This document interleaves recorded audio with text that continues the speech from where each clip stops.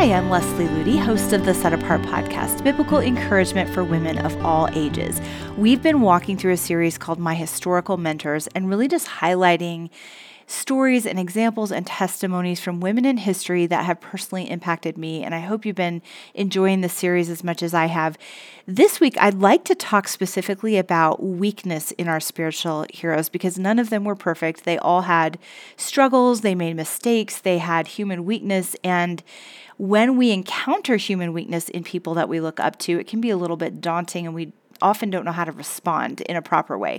So I want to just dive into that biblically. Before we dive in, I wanted to let you know that there are a lot of great Christmas specials that we're offering right now through Set Apart. There are some great book bundles and magazine bundles, online courses that you can get at a great discount. It's a great opportunity to just look at ways that you can edify other women in your life this holiday season. So I just encourage you, if you are looking for meaningful gift ideas, click the links in this podcast description, or you can go to setapart.org and click on shop to find out all of the specials that we have available for a limited time. I think it's going through December 15th. So let's talk about weakness in our spiritual heroes. Again, none of them were perfect. Sometimes we see these people in history, we read their stories, and we're so awe-inspired by what God did in and through their lives. It's really easy to put them up on a pedestal or to think that they were somehow perfect, that they never made any mistakes, and that we should just completely emulate everything that we see in their lives. It's really important that we understand that even the most amazing people that we look up to biblically or historically were just people. And what we really need to be focusing on is the work of God, the work that God did in and through their lives, not on necessarily the person themselves and what they accomplished. It's also really important that we take the biblical truths that we see in Christians' lives and we let God personalize it for us with our story, our situation, and that we always go back to the Word of God and let that be our primary guide. The stories that we glean from looking up to spiritual heroes should only reiterate or highlight truths that we learn from the Word of God. It shouldn't ever replace guidance from the Word of God. God's Word is always the final authority in our life. It's the primary source of our spiritual fuel. It's a lamp to our feet and a light to our path. So historical stories, biographies, these men and women that have gone before us can be just a great emphasis on specific truths that they discovered in their walk with God or ways that they applied biblical principles to their own unique journey, but it should never become our source of spiritual fuel.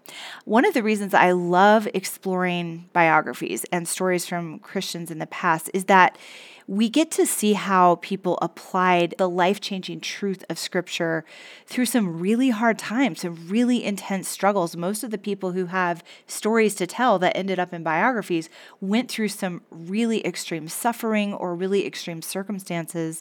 And it always encourages me to know that if God's faithfulness and grace was sufficient for them in their situation, usually they went through something far more extreme than I ever will or could imagine going through.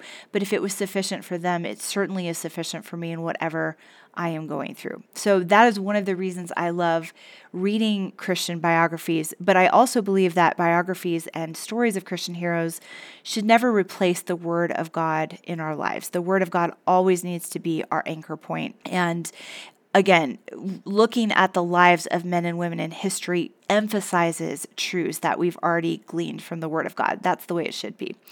Another key danger in putting our spiritual heroes up on a pedestal is that it's easy to start believing that whatever they discovered, whatever truths they discovered and applied to their life is something that we can't attain. We put them on this high level and we think, well, they were special. They were in a special category. They had a special version of faith.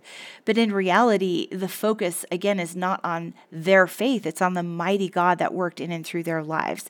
It's really unrealistic to expect that our Christian heroes, our spiritual heroes, our mentors, those that we look up to, never will make mistakes or never made mistakes, or that they never went through valleys or had struggles along the way as they were seeking to apply God's truth to their lives. My criteria on whether I will glean truths and inspiration from someone's life, from their biography, from their story, is just looking at their focus. If their focus was on Jesus Christ, and if they had reverence for the Word of God, and they built their lives upon the truth of the Word of God, they didn't just sort of veer away into their own sort of pet doctrines or odd philosophies. Sometimes you read someone's story or read someone's book and, they have a lot of great truth, but they also have kind of these odd pet side perspectives or doctrine that isn't really based in the Word of God. It's just based on human opinion. And when they begin to emphasize that usually is a red flag to me to put the book down, and that's not really going to edify me spiritually. But if someone really constantly was referring to the Word of God and turning to the Word of God and revering the Word of God, and their focus throughout their whole journey was on Jesus Christ and Him crucified, then I know that, of course, they're not perfect, and I may not agree with everything they believed or everything they did or every way that they applied truth, but I believe that they have a story that I can glean from, that I can learn from. One of the reasons that I love being indirectly mentored by Christian women in history is that I can see the end of their story. I know that they finished the race well. And even though there are some amazing women of God that are still living today that I look up to, there's just something really refreshing about seeing that full picture, that going all the way from the time they first got to know who Jesus was to the time that they went to heaven to be with Him. There's just something really powerful about that. So what about when we discover human weakness in our spiritual heroes? One of the things that I see happening a lot lately in Christianity is after someone dies, usually there's somebody who a lot of people have looked up to and respected and really been blessed by spiritually. And then the next thing you know, they're kind of being thrown under a bus in some way, whether it's sketchy information that comes out about them or some scandal that nobody knew about until after they were gone. But one of the things that is troublesome about this is that the person is no longer alive to offer their perspective, to offer another side of the story, to correct anything that maybe has been incorrectly represented.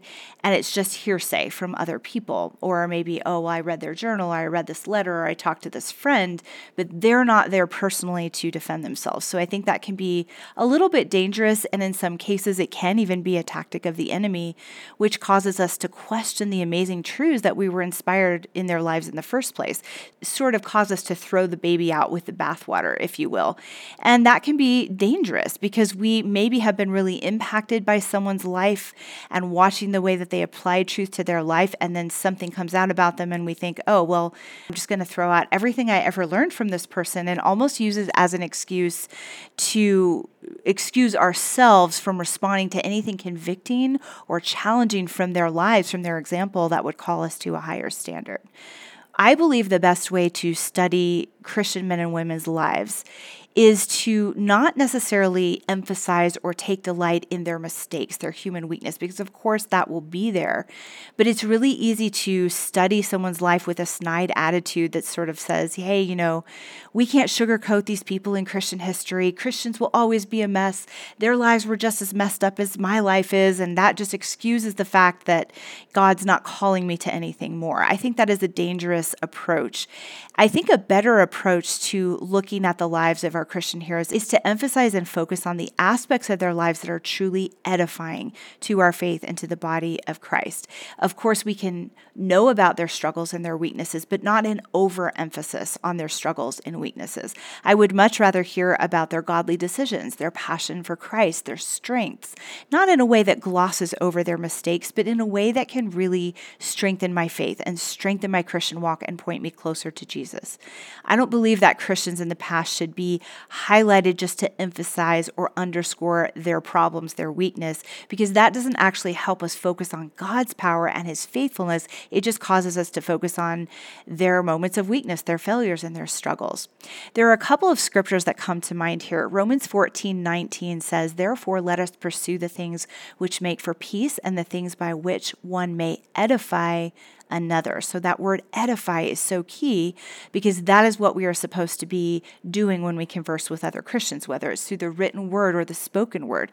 Ephesians 4:29 says, "Let no corrupt word proceed out of your mouth, but what is good for necessary edification, that it may impart grace to the hearers. Now, edify or edification in these verses means to build someone up in their faith, in their Christian growth. So the words that we speak are not to be worthless or corrupt or pointless. They are meant to serve that purpose of building up others in their faith. And one of the most disturbing trends that I've seen in Christianity in the past couple of decades is that oftentimes we focus on stories or experiences that foster doubt rather than build up faith. And I think when we over-focus on other Christians' mistakes and weaknesses, there are usually two results to the hearer, the person that hears about this. Either it's relief, so it's this personally letting myself off the hook for any kind of higher standard or specific application of truth that I may have gleaned from that person's life. Because look, they made these mistakes and they had these problems. Therefore, even though I may have been challenged to a closer walk with Christ or a specific application of truth when I heard their story originally, and I can just throw that out. Now I don't really need to apply it to my life because they're disqualified from having an impact on me. Or the other result could be disillusionment, where you kind of get discouraged and you think, oh, maybe it's not even really possible to go after more in Christianity. And I feel like that is a mistake in how their stories were communicated. If that is the result, if we are causing our hearers or our readers to be disillusioned or to be relieved and sort of say, well, then I guess I don't even need to try or to rise up to this standard, then we're not really telling their story in an edifying way. One example that I really appreciated in a Christian biography that I read a couple of years ago was a book about Biddy Chambers, and it was called Mrs. Oswald Chambers. And the author really did a great job of walking us through Biddy Chambers' life. She didn't sugarcoat her life. She was very clear about her struggles and the hardships that she went through, but also very honoring and very edifying in the things that Biddy did that were so beneficial to the body of Christ. And just her love, her care, her consideration of other people, her sacrificial love of pouring her life out for the body of Christ around the world as she brought Oswald Chambers' words to the world through the books that she compiled of his teachings. And when Biddy Chambers was near the end of her life, she suffered from mental illness. And the way that that was handled in her biography was so beautifully done, I thought, because it did not overemphasize the mental illness, and it was very quick to say that it did not impact her spiritual example or her spiritual relationship with Christ, even though she was struggling with this mental illness or this, I can't remember if it was Alzheimer's or something that affected her mind. It did not affect her spirit, did not affect her relationship with Christ or the impact that she had. And I thought that was just really well done, and I appreciated that. My husband, Eric, a number of years ago, preached a sermon called The Blanket Carriers, and he talked about this moment in Noah's life from Scripture, where here Noah is this great man of God, but he had this moment where he had gotten drunk in his tent, and he was uncovered. He had no clothes on. It was a very shameful situation. We don't quite know what led to that or what caused that, but he had two sons, and they both responded in a different way. The first one exposed him and was quick to go out and point out his weakness and this mistake that he had made to other people. But the other two sons came in and they went backwards, so they wouldn't even look at him uncovered in his tent, and they covered him up with a blanket.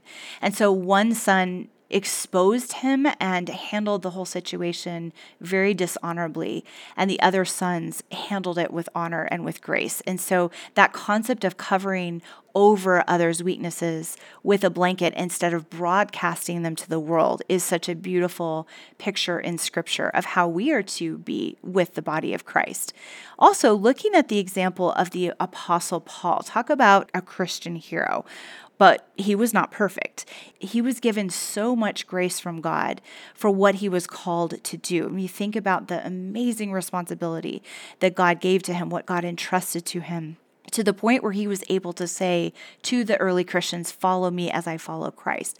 But he also says in another verse that he has not already been made perfect. He has not already attained that state of perfection.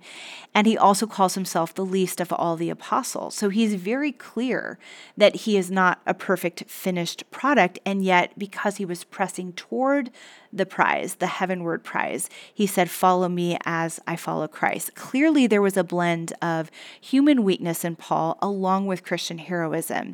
And even though in Scripture there is a very clear acknowledgement of the fact that he was not perfect and he had not arrived, there's a lot more emphasis in the Bible on what God did in and through Paul to build up the churches and the example that he set for the believers.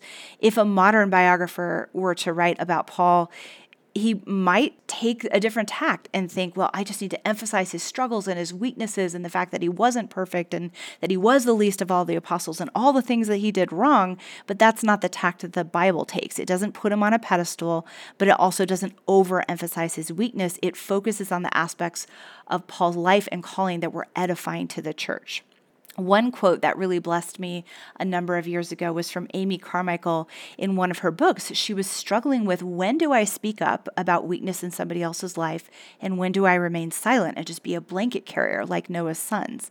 And she believed that God told her that it was to be a rule of silence where she would not broadcast others' weakness unless it was actually very important for the good of another soul. So, for example, if she saw weakness in a Christian who was leading another Christian astray, or speaking lies to another Christian, or doing something dangerous to them physically or emotionally or spiritually, she would speak up for the good of the other person. Even when she did, it was done in love and in honor. And if it was just more, okay, I see human weakness in them, she kept her mouth shut. And she really had such a beautiful hallmark of discretion over her life and ministry, and very much honoring towards other people. She had a rule in her fellowship: the absent must be safe with us. And I think that would serve so many of us well, that when the absent are not present with us, brothers and sisters in the body of Christ, they feel safe with us. We're not going to just start blabbing about their weaknesses and what we see in their life that we don't like. And the same is true with Christian biography. We just have to be careful that we are blanket carriers, that we are always honoring, again, not pretending they're perfect or glossing over their struggles, but not over focusing on their struggles. I love Corrie ten Boom's example as well. Her books are so transparent. She was so quick to point out her struggles, her weaknesses, her sin. And especially the one story that I love, when she talked about being so annoyed when she was speaking in a foreign country once because the service just went on and on and on and she was tired. And people were actually giving their lives to Christ. And she sort of woke up and realized, hey, I have so much ego and so much selfishness right now that I care more about my bed than the souls of these people whose lives are being touched. And then she went to another church the next day and confessed that as sin. And because of her humility, and because she talked about, I knew what to do with my sin, to take it to the cross of Christ and receive the forgiveness and the victory that is mine in Jesus, she not only shared with them her struggle with this particular sin, but also the victory of Christ. And that is what I feel like is an edifying way to look at somebody's struggles. We see their struggles, but we also see the victory that they went after in Jesus, or we see the faithfulness of God in and through their struggles. Sometimes I feel like we're very much in danger of slipping into this idea of the spirit of the age. This is what someone on our Ellerslie team called it at one point, but it's very common today, whether it's children towards parents or people towards their spiritual mentors, to discount or dismiss people who have invested into our lives spiritually, where we just think, okay, yeah, they impacted me for a season, but now I don't need them anymore. I don't really value what they poured into my life. And that's very, very sad and very heartrending for those who did pray and invest into our lives and pour into us. And I always want to be so careful that even in studying our Christian heroes, we don't do the same thing, where we kind of look at their lives and we're blessed, and then we decide, I don't really appreciate their example anymore because I realize that they have this weakness or this problem.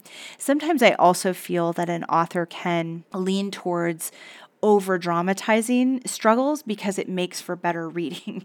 And as an author, I know the temptation to do that. You want to make things sound more dark or more dramatic or more scandalous or more whatever, because it keeps the reader more interested.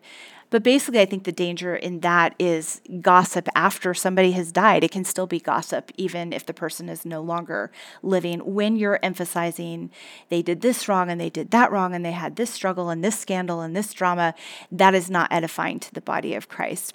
One reason to maybe highlight or emphasize human weakness would be if, for the good of our readers, for the good of our hearers, for the good of another soul, we're warning them about someone who truly is dangerous to the body of Christ. They are leading the church astray. They are promoting lies. They have a false gospel. That is a time when we do need to speak up, and we do need to be very forthright in saying, this is wrong, this is dangerous. But when it's just a matter of saying, yeah, hey, they did this wrong and they did that wrong in their personal lives, again, that's probably emphasizing the wrong thing that doesn't truly edify. There is a way to share about struggles that emphasizes restoration, hope, and victory. So it's important to show weakness, but in a Christ-centered and victorious way, not to emphasize or dwell on weakness. So whether this is in Christian biographies and lives that we study of Christian heroes, or just the way that we interact with the body of Christ, these are very important principles that we all need to remember. A few other thoughts that I want to share.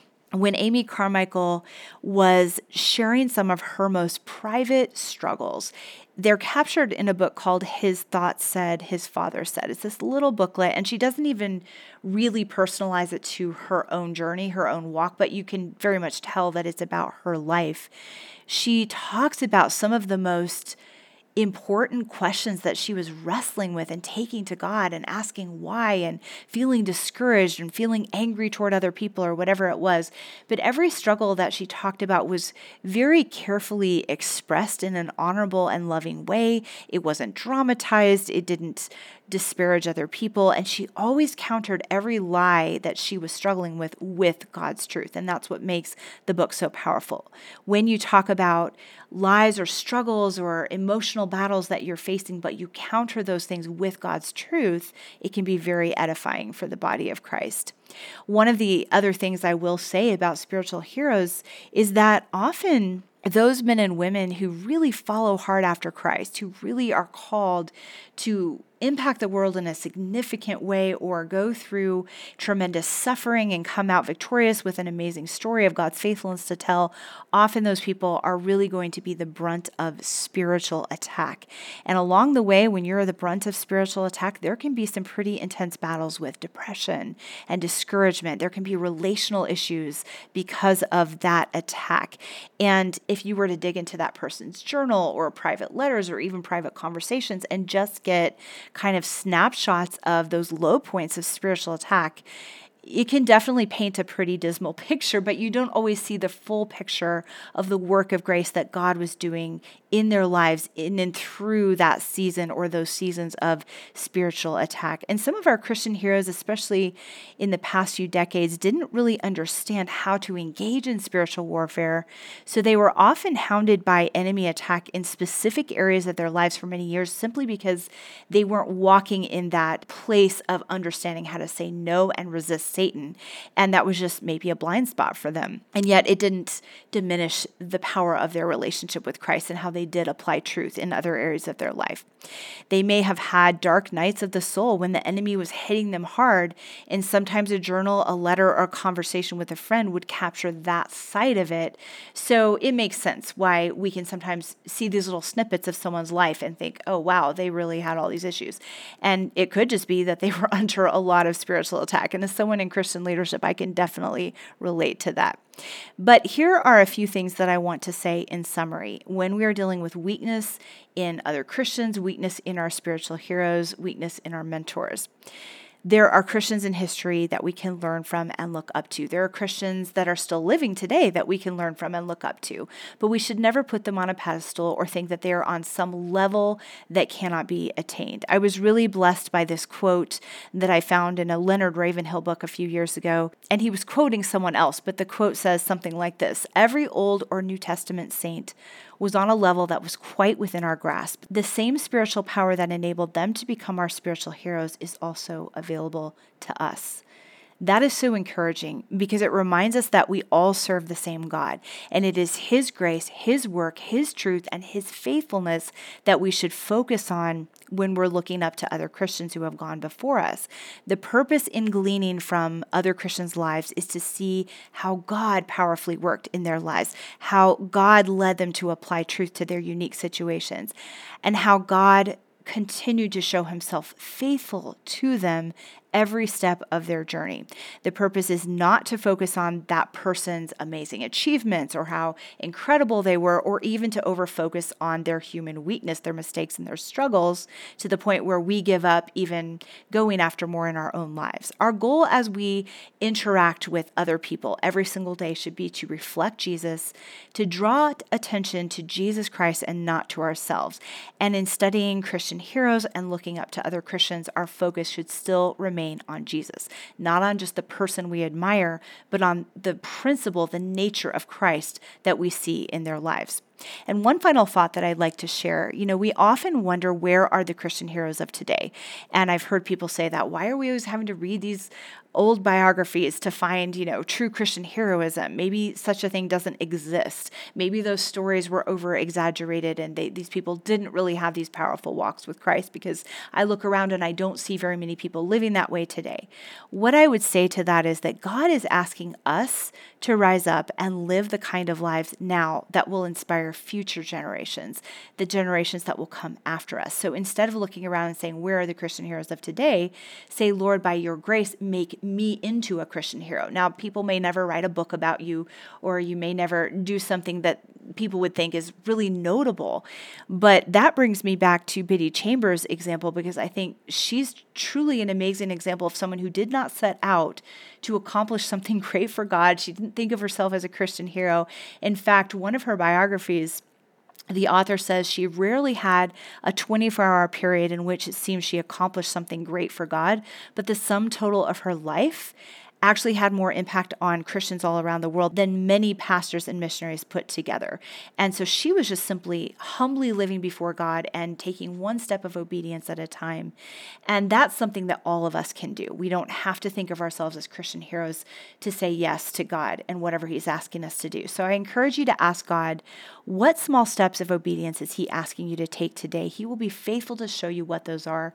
Your life can make an impact on future generations, and it does not mean that you won't have struggles or that you need to be perfect. It simply means that you need to make yourself available to God without holding anything back. That's when He can work in and through our lives. I hope you've enjoyed this week's episode. Next week, we'll be highlighting some more stories of Christian women in history, but I wanted to just take a detour today and talk about this specific principle, because I know it can be a distraction for so many of us as we look up to other Christians. If you'd like to go deeper into what it means to live a set-apart life for Christ, I encourage you to visit our website at setapart.org and look at the many resources that we have for you there. I pray you have a blessed and Christ-centered week.